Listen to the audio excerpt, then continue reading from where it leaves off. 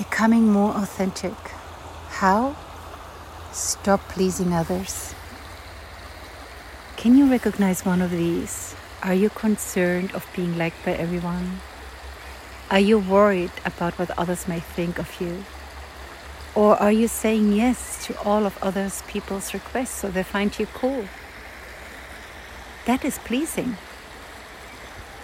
A blueprint protection, a survival strategy which we learned as a child to get love, to belong, and to feel safe. However, at what cost?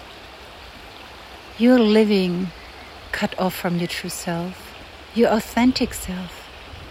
You may never feel heard or seen. That is one cost. You may feel overwhelmed. That's another one. You may be even taken for granted for. That's another one. Or you may be feeling others take advantage of you. That's another cost. And the worst one is being involved in constant problems and struggles in relationships. These are all signs that we live not authentically.